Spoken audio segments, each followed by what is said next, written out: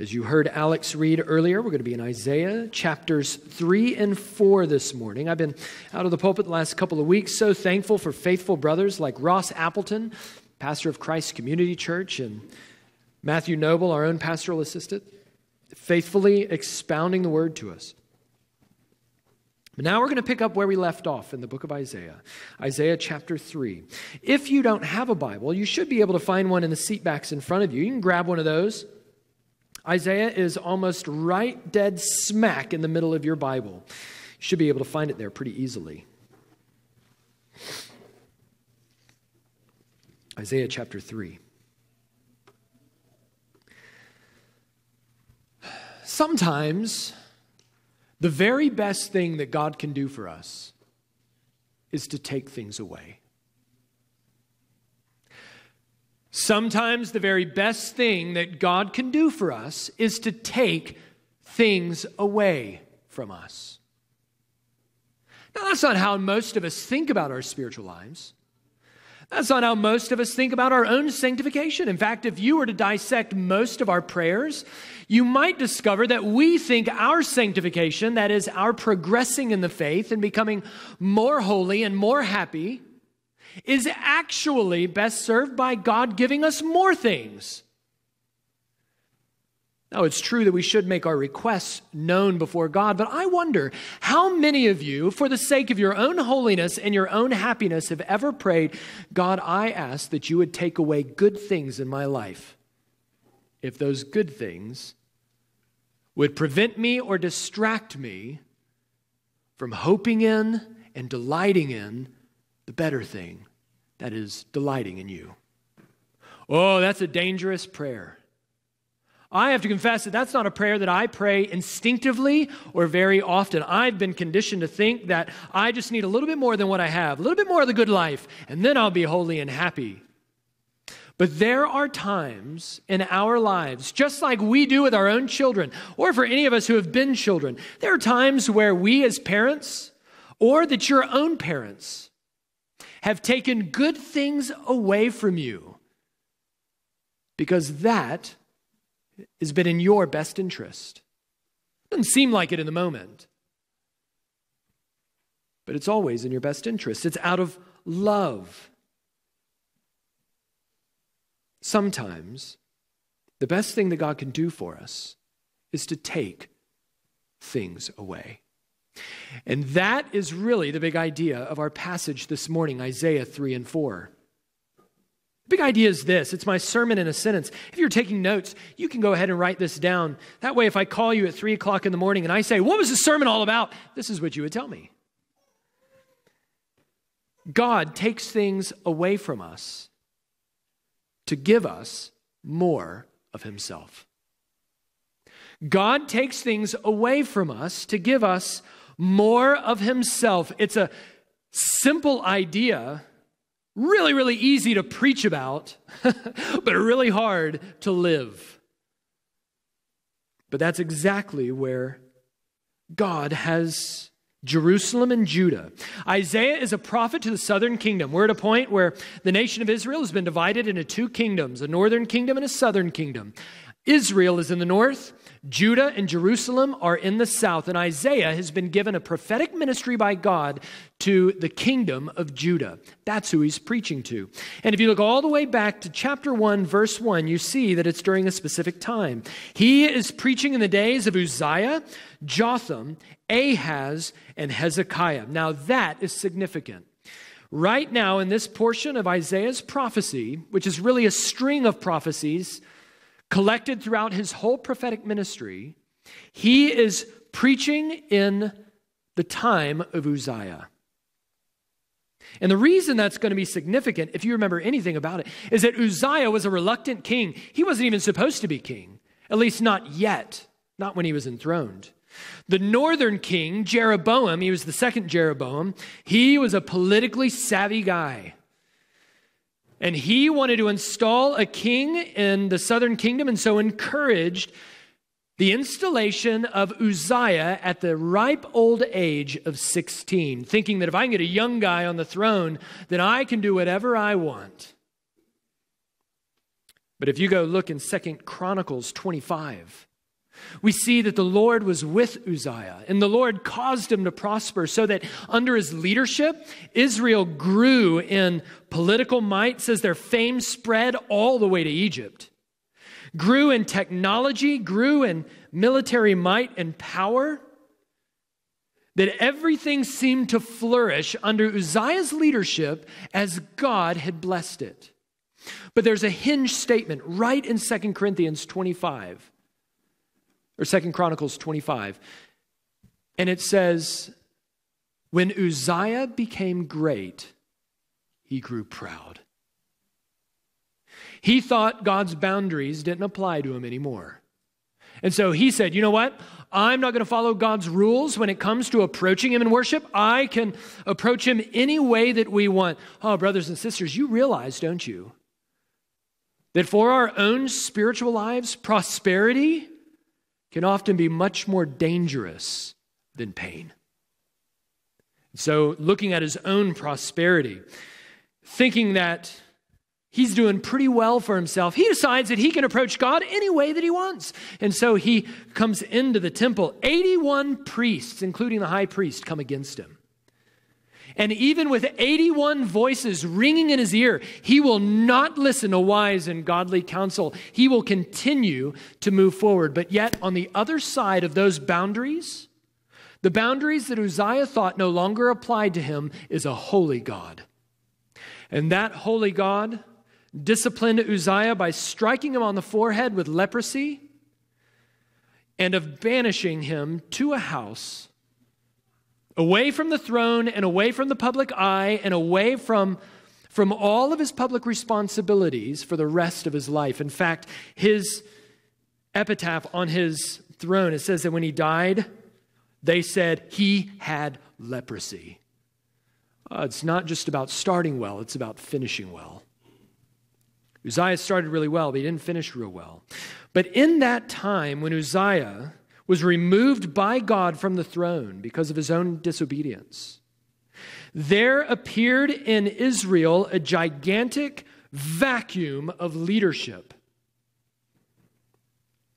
And Isaiah 3 and 4 is happening right in the context of that leadership vacuum. And you'll see why that's significant as we work our way through it. And what we're going to see here is really there's going to be 2 points. Our first point, Isaiah chapter 3, beginning in verse 1, is that God loves us by taking things away. God loves us by taking things away. We're going to see this in chapter 3, verse 1, all the way to chapter 4, verse 1, that God loves us by taking things away. And specifically, we're going to see 2 things that he takes away. In verses 1 through 15, we're going to see that God takes away false stability. And then in verses 16 through the end of the chapter, we're going to see that he takes away vain beauty. Let's just jump in at verse 1. Here we see God is going to take away false stability. For behold, the Lord God of hosts. Some of your Bibles say the Lord Almighty. This is the name that God would give himself. It's the name applied to God when he is the Lord of hosts fighting on behalf of his people. Well, now the very God who has fought for Judah, has fought for Jerusalem, is now coming against Judah and Jerusalem, and he's doing so by, see this, taking away. The Lord God of hosts is taking away from Jerusalem and from Judah support and supply. That word support and supply is one word in Hebrew. One is in the masculine sense and the other is in the feminine form. And the idea is that God is going to take away everything that stabilizes his people, beginning with their leaders. And so in verse 2, we see that the mighty man and the soldier, the judge and the prophet, the diviner and the elder, the captain of 50 and the man of rank, the counselor and the skillful magician and the expert in charms, all of them are going to be removed. There's going to be nobody to look to for leadership. A leadership vacuum has been created.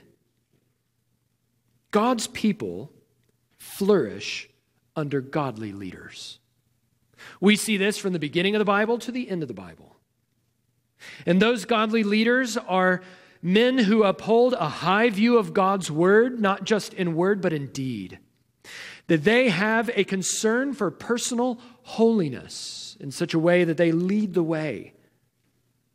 They not only lead the way in their concern for personal holiness, but godly leaders also lead the way in their own repenting. Godly leaders, they don't show partiality, but they're just in their judgments. They consider others more important than themselves. And in all of these things, they're primarily concerned with promoting God's glory over their own glory. When God's people have godly leaders, God's people flourish. But when godly leaders are missing, God's people flounder. Take a look at what fills this leadership vacuum in verses 4 and 5. In verse 4, we see unqualified and immature leaders step up. I will make boys their princes, and infants, well, they're going to rule over them. And under their leadership in verse 5, we're going to see an oppressive culture gets created. That the people will oppress one another, everyone his fellow and everyone his neighbor. The youth will be insolent to the elder and the despised to the honorable. Paul in Romans chapter 1 picks up on some of this language, and he says all of this is evidence of a people being under God's judgment. And that's exactly what we see here, that they are under God's judgment. And it's evident that they're under God's judgment because what we see in verses 6 and 7 are men resisting leadership and avoiding responsibility. For a man will take hold of his brother in the house of his father, saying, you have a cloak. You shall be our leader. And this heap of ruins shall be under your rule. And in that day he will speak out saying, oh, listen, I'm not a ruler. In my house there's neither bread nor cloak. You shall not make me the leader of a people. Notice there's three men. A man, his brother, and his father. And none of them want to take responsibility for others. Throughout the Bible, God has designed that men are to take the lead in their homes and among his people. And a sign of God's judgment is when men are presented with responsibility for others and they passively say, no, anybody but me, please. Godly men become godly leaders by seeing needs and then taking the initiative to meet needs. Passive and selfish men shrink back and they think, oh man, I hope somebody other than me will do it. But when families and churches are characterized by godly men who eagerly and sacrificially take responsibility for others, families and churches flourish. But when families and churches are marked by passive men, selfishly refusing to take responsibility for others, well, then families and churches become unstable and even oppressive places. Some of you know this all too well from your own experiences. Churches that you've been a part of in the past, or perhaps your own families. But nevertheless, it is God's design that men take responsibility for those around them. I'm really thankful for the number of ways that men in this church have done just that. I think about, for instance, my fellow elders. They don't get a dime from this church. They work full-time jobs. They have growing families. And yet they give of their own time and their own energy to pray and lead and shepherd and study and teach and disciple in the early mornings and late at night and over their lunch breaks. As they see needs, they seek to meet needs and they take initiative. They're not passive. And I am so thankful for Mark, and I'm thankful for Jono, and I'm thankful for our deacons like Matt and PJ and the way that they see needs and meet needs. You talk to PJ, he would say he's the last person on the planet who's probably gifted to oversee a children's ministry. Now, our experience has been the exact opposite of that. He's done a wonderful job. But I remember when I approached him for the first time, he said, listen, I just want to serve the church. If this is a need that we have, I'm happy to serve any way that we have. That is the evidence of God's blessing on a church. And I pray that we have more and more men raising up like that.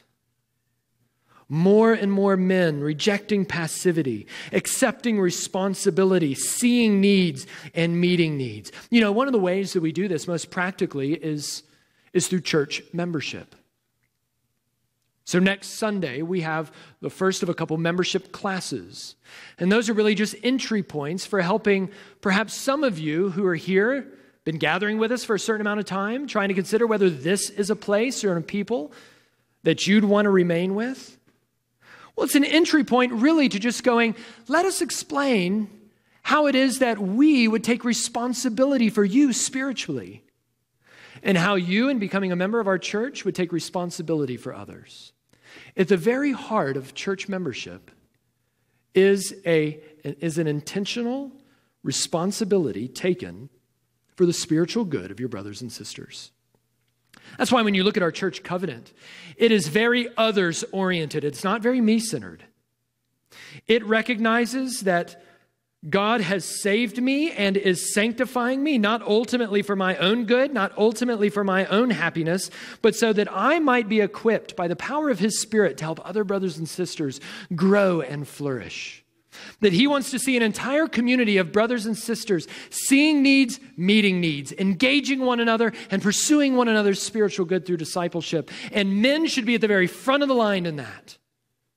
If you have been gathering with our church for any amount of time and we preach a gospel that you agree with, and you go, I think these are people that I can walk with and help to disciple as they help to disciple me.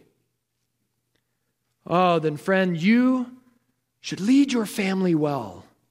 Be among the first to sign up for these upcoming membership classes and find out how practically you might take responsibility for others. Of course, for those of us who are already members, let us continue to find ways that we can get creative and brainstorm and dream about how we might be able to care for one another well. This should be a common topic in our discipleship. What does it look like to see needs? What needs are we seeing? And how might we go about meeting those needs? Oh, sisters, listen. The kind of husband that you want and the kind of husband that you pray for, whether you realize it or not, is the kind of man that will not only see and meet needs in your own home, but will see and meet needs among God's people. And those two are not opposed to one another. Ministry and marriage are not enemies. I find that more often than not, men who take the initiative to set themselves aside to see needs and meet needs among God's people are the men who are leading their families to flourish the most. There's always exceptions, depending on their motivations. But by and large, you want to see your spouse, your husband, growing in his initiative to take responsibilities for others, both in your home and among God's people. But here we've got passive leaders. They don't want any responsibility. They hope somebody else is going to do it. And what marks their words and their deeds is not ultimately a delight in God's glory. And it's certainly not a pursuing of the good of others. But no, in verses 8 through 11, it is a defying of God's glory. You see that? That they defy His glorious presence. You and I, we're often quick to blame things outside of us for our own sin. We're quick to blame things for why we can't take the kind of initiative to see and meet needs that God would have us see and that God would have us meet. We might blame the way that we talk and the way that we act on the people around us, on the families that He's given us, on our spouse, on our kids, on our neighbors, on our friends. We might even point to the culture that we live in. Oh, it's just corrupting everything. But our biggest problem is not outside of us. Our biggest problem is inside of us. My biggest problem is me. And the biggest problem with these men is them. Not anything outside of them. That's why Isaiah says on behalf of God that they shall eat the fruit of their deeds. They have brought it on themselves. They've got nobody to blame but themselves. But here in these handful of verses, we find the sum of the human experience. That either we delight in God's glorious presence or we defy His glorious presence. Everything in our lives hinges on this. Either we will defy God by seeking stability in the shifting sands of this world. Our families and our jobs, perhaps our intellects and our health, our own reputation before men, or even perhaps our own government. Or we will delight in God by finding our stability in Him alone. C.H. Spurgeon said this: perfect stability belongs alone to God. He alone of all beings is without variableness, that is change, or shadow of turning. He is immutable. It's just an old fancy word for unchangeable. He is immutable. He will not change. He is all wise. He need not change. And He is perfect. He cannot change. Brothers and sisters, God will take things away to destabilize your life so that you would seek your stability in Him alone. And this is the proof of His love for us. We see that in the following verses. Notice how many times in verses 12 through 15 you see the phrase, my people.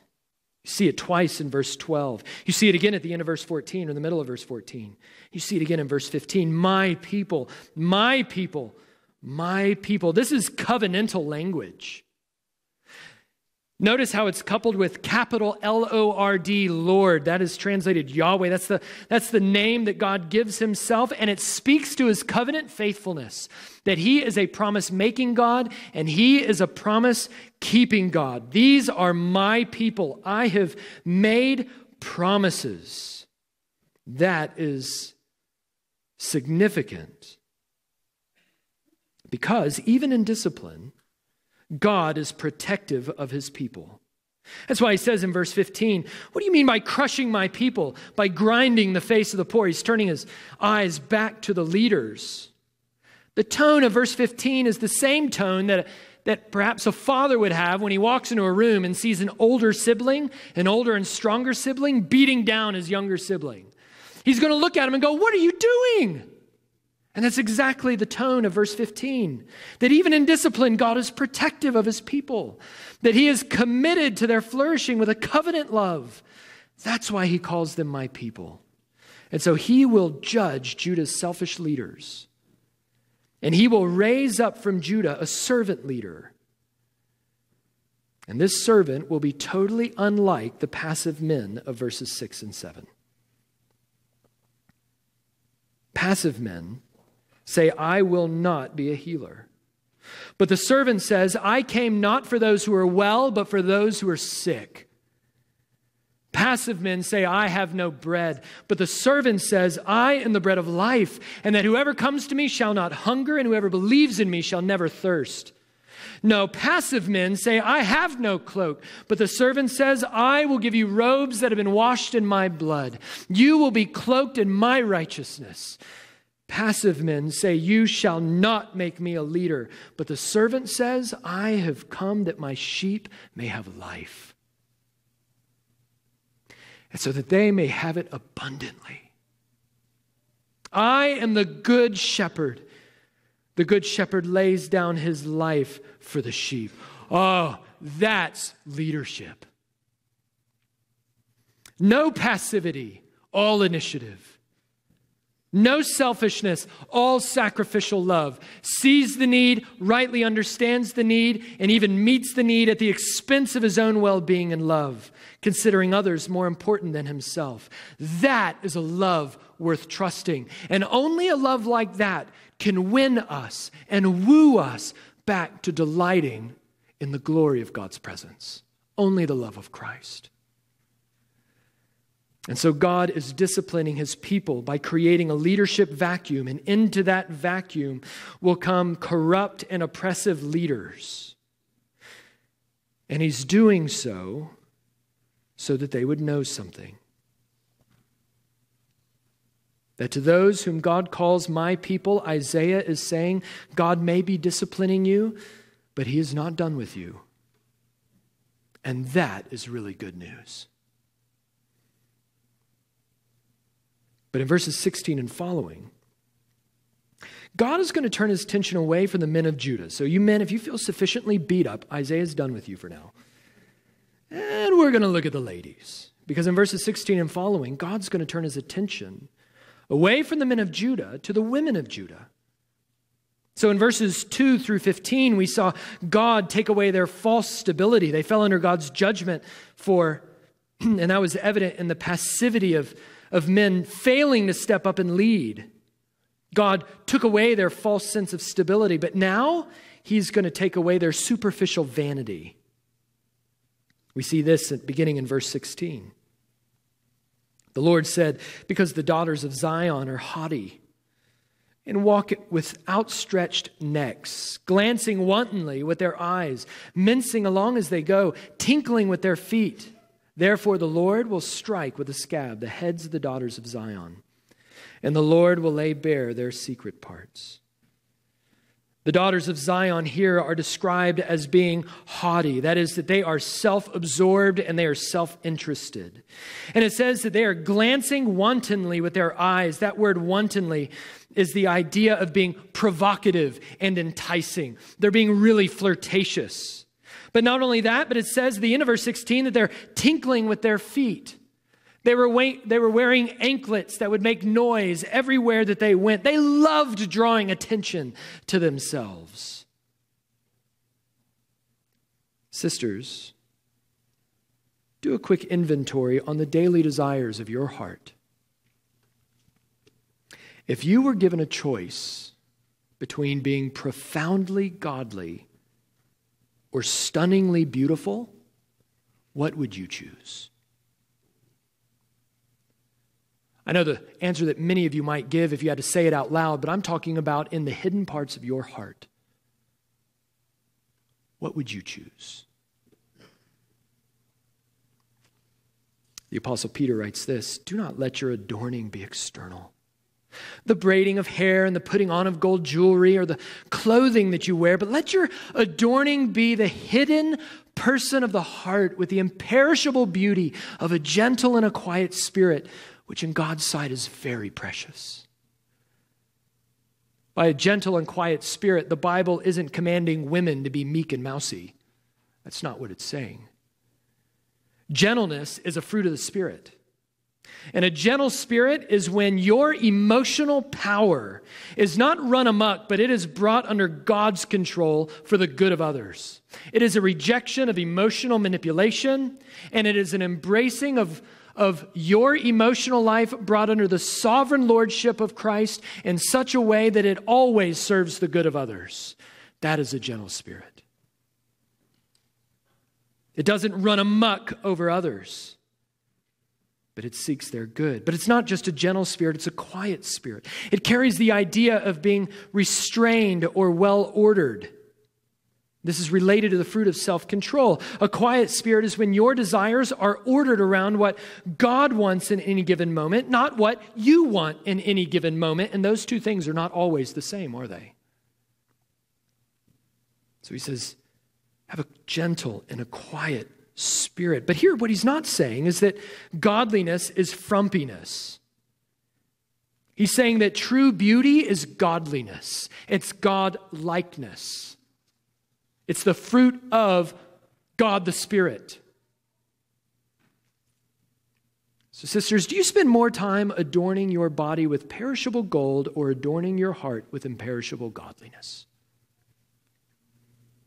Do you spend time obsessing and dreaming and thinking over what's precious in the world's eyes? Or do you spend time obsessing and dreaming and scheming and thinking about what's precious in God's eyes? Because if your identity and your pride is in superficial vanity, then God is good to take it away. Look at verse 18. In that day, the Lord will take away the finery of the anklets, the headbands and the crescents, the pendants, the bracelets, the scarves, the headdresses, the armlets, the sashes, the perfume boxes and the amulets, the signet rings and nose rings, the festal robes, the mantles, the cloaks, the handbags, the mirrors, the linen garments, the turbans, and the veils. Let me be really clear. There's nothing inherently wrong with any of those things. Just like there's nothing inherently wrong with braided hair or a gold necklace. What Isaiah is getting to is the same thing that Peter was getting to, and that is the heart of the matter, the heart of motivations. What is motivating you behind these things? Is it that you want to be made much of, or do you want to see Christ made much of? Is it that you have a desire to cultivate godliness and that's controlling everything? Or do you have a desire to be seen and known and loved and recognized and praised by others, even at the expense of the praise of God? God is good to take these things away from us when they become obstacles to our delighting ultimately in Him. Modesty, true beauty, is godliness. Now, I want to make a little sermon within a sermon. Some of you have been in churches where you've heard something like this. The goal of your modesty is to make sure that your brothers in Christ don't stumble. I'm going to argue that the goal of your modesty is not primarily that you don't cause other men to stumble. The goal of modesty is to glorify God and delight in Him. It is an orientation of your heart, not driven by the fear of those outside of you. It's an orientation of heart that is motivated and driven by a love for God and a delighting in God and a treasuring and a cherishing of His glory. Now, sisters, listen to me. When those things are motivating your heart, you will naturally think, how do I best serve the people around me? It's not lumping with false guilt. Men, you do not lust because of the women running around outside of you. That is your problem. Too much false guilt has been put on women for sin that belongs to you and I. We've got to put that sin to death by God's Spirit alone. But sisters, the best way for you to serve your brothers is not by operating in fear every time you get dressed or being motivated by protecting them merely. That is a motivation that cannot endure and will not last. Your motivation is God's glory of loving and enjoying and delighting in Him through your obedience to His word. Oh, and as you do, you're going to find that you delight more and more of conducting yourself, not just in how you dress, but in all ways, in a way that seeks the good of everyone around you, including your brothers in Christ. Pursue godliness. That is what Peter is getting at. If you think it's all about what clothes you wear, then you're missing the point. It is about godliness, and the kind of godliness that can only be brought about by those who have tasted and seen that the Lord is good in Christ. Pursue godliness. Because otherwise, in verse 26, notice this, God is going to replace, in His severe mercy, the object of their pride with everything that they dread. Instead of perfume, there will be rottenness. Instead of a belt, a rope. And instead of well-set hair, baldness. Anybody want to be bald? Better listen to Isaiah. Instead of a rich robe, a skirt of sackcloth. And branding instead of beauty. What he's referring to here in context is the Assyrian invasion that's only a couple of decades away. And it's going to begin a series of onslaughts that will end in a Babylonian invasion and the sacking of Jerusalem from 720 all the way to 587 BC. So they're about to undergo 140 years worth of oppression by enemies outside of them. And they are nations that God is sovereignly bringing to discipline His people as they're taken away into captivity. But what he's saying in verse 24 is that these wealthy and these beautiful women are about to become prisoners of war. Everything that they treasure and find beautiful is going to be taken away. And then he moves in verses 25 and 26, and he carries the metaphor to apply it to Jerusalem at large. That Jerusalem's haughtiness, just like these women, will give way to lament. Her wantonness is going to give way to mourning. And she's going to go from tinkling with her feet to, into verse 26, sitting on the ground. And that because of the war-torn man shortage that you see there in verse 25, these women who were once provocative and alluring and the talk of the town are going to be begging any man in chapter 4, verse 1 to take an interest in them. Brothers and sisters, we worship a God who takes things away. But why? Why does he take things away? God takes things away in order to give us more of himself. That God will never be to us a mighty rock and a strong tower as long as we find our security and our stability in worldly things. And God loves you too much to allow you to persevere in finding your stability in worldly things. He would be an unloving father to let you put all of your hope and stability in things that are not worthy of your hope. So he'll take them away if he has to. God will not be beautiful to us as long as we're obsessed with what the world thinks is beautiful. No, God takes things away to create something better. That is the good news of verses 2 through 6 in chapter 4, which serves as a bookends. Beginning of verse 2, we see the New Jerusalem, and now we see chapter 4, verses 2 through 6, operating as bookends on the other end of what God is doing. And Isaiah does this all throughout. You might be under the impression that Isaiah is all about judgment. Really, Isaiah is all about mercy. And that's what we see in these final few verses. Notice this. Glance back at chapter 3, verse 1. We see God is taking away. Then we see it again in verse 18. In that day, the Lord will take away. Why does he take away? Well, look at chapter 4, verse 5. So that the Lord will create. God takes away so that he can create something new and better in its place. We have a hard time believing this, don't we? Laura Adams prayed this in our prayer of confession, that when the Lord takes away, we think that he's just being harsh and punitive against us. We question his goodness. But Isaiah says otherwise, and it's right here. That what motivates our good and glorious God to take things away from us, even good things, so that he would create something new and better in its place. Oh, just catch a whiff of this. Verse 2. We're going to see, first of all, that the glory of Christ is going to be our pride. It says, in that day, the branch of the Lord shall be beautiful and glorious, and the fruit of the land shall be the pride and the honor of the survivors of Israel. And he who is left in Zion and remains in Jerusalem will be called holy. Everyone who has been recorded for life in Jerusalem, when the Lord shall have washed away the filth of the daughters of Zion and cleansed the bloodstains of Jerusalem from its midst by a spirit of judgment and a spirit of burning. Then the Lord will create over the whole side of Mount Zion and over her assemblies a cloud by day and smoke and the shining of a flaming fire by night. For over all of the glory there will be a canopy. There will be a booth of shade by day from the heat, and for a refuge and a shelter from the storm and the rain. We see, first of all, in verse 2, that the glory of Christ is going to be our pride. That phrase, the branch of the Lord, as well as that phrase, the fruit of the Lord, those are all messianic metaphors. Metaphors for the coming Messiah. You can look also at Isaiah 11, talks once again about the branch. Excuse me.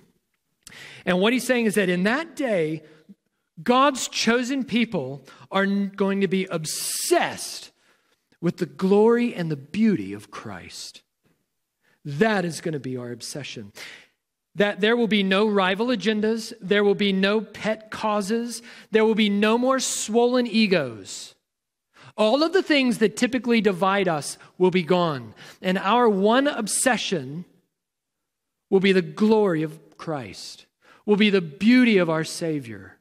I love how one sister put it. We want to be obsessed today with the things that we'll be obsessed with 4 trillion years from now. And that's exactly what we see here. that the people of God, the survivors, the chosen elect by God's grace, their pride will not be in their tinkling ankles anymore. Their pride will not be in their own leadership or their own, their pride will be in Christ alone. And the glory of Christ will be our pride for no less than 2 reasons. He is our pride, first of all, in verses 3 and 4, because he cleanses us. Look at this. That every one of the survivors, all those who have been recorded for life, will be called holy. How will sinners be called holy? Verse 4, because the Lord will wash away the filth of the daughters of Zion and will cleanse the bloodstains of Jerusalem from its midst by a spirit of judgment and by a spirit of burning.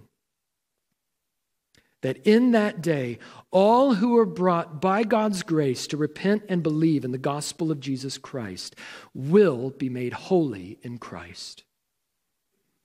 That our filth will be washed away. We will be cleansed just as God promised in the opening chapter of Isaiah, that though your sins are like scarlet, they're going to be white as snow. And even though they are red like crimson, like blood stains, they will become like wool.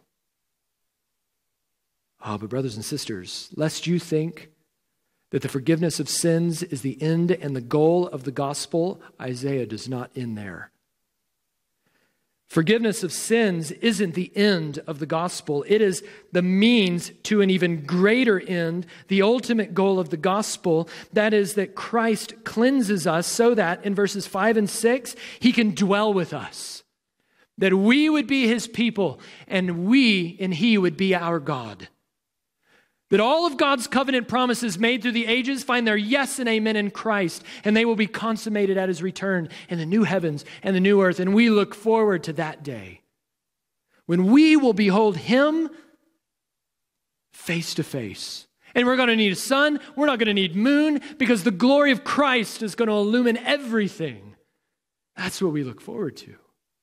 And look at what he says in verse 5, that the Lord will create. He's taking away to create something new. What is he creating? He will create over the whole side of Mount Zion and over her assemblies a cloud by day and smoke and the shining of a flaming fire by night. It's bringing to mind the cloud and the fire of God's gracious leading of Israel during the days of the Exodus. That just as the pillar of cloud and fire led Israel every step of the way, so now in Christ, through the Spirit, God dwells in us and he guides us. We are new creation realities in our lives. And if you look at the second half of verse 5, over everything it says, there will be a canopy. That canopy is something that would be used at a wedding. That Christ is not just going to dwell with his people, but he's going to dwell with his people in such a way that there will be an intimacy unlike anything that we've ever known. The bridegroom will be with his bride. The promises will be fulfilled. The wedding feast is come and gone, and we are united to him forever to behold him face to face. That Christ will dwell intimately with us. But it doesn't even end there. Because just as God's pillar stood between Israel and Egypt as a wall of protection, well, here we see at the very end of verse 6 that he will be a refuge and a shelter to us. We will be safe and secure in Christ.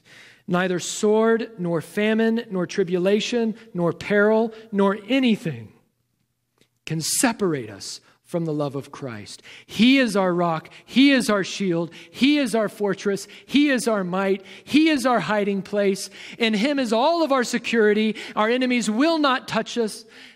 He will judge them, and we will win.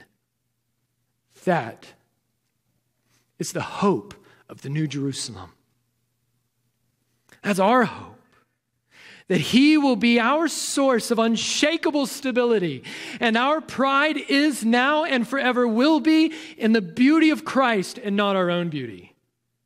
He will be the one that we long to exalt for all of eternity as we find ourselves filled with his glory. At this point, I'm just at a total loss for words. I don't know how to describe the incomprehensible God and the blessings of the gospel any better. And so I'm going to lean on Jonathan Edwards. And he says this: there, speaking of the new heavens and the new earth, there, speaking of in that day, Isaiah 4:2, the glorious God is manifested and shines forth in full glory, in beams of love. And there, this glorious fountain forever flows forth in streams, yea, in rivers of love and delight. And these rivers swell, as it were, to an ocean of love, in which the souls of the ransomed may bathe with the sweetest enjoyment, and their hearts, as it were, will be deluged with love. That is Isaiah 4. God takes things away so that he can create something so much better in its place. Do you believe that?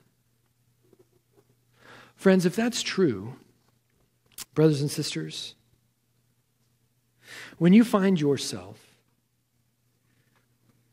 in a trial or a difficulty, and you see that God in his providence is taking things away, perhaps even good things, things that you've looked to for a long time for your own stability, whether it's a job or whether it's your bank account, whether it's marriage and kids, relationships, friendships, whether it's your own health, your own body, your own intellect.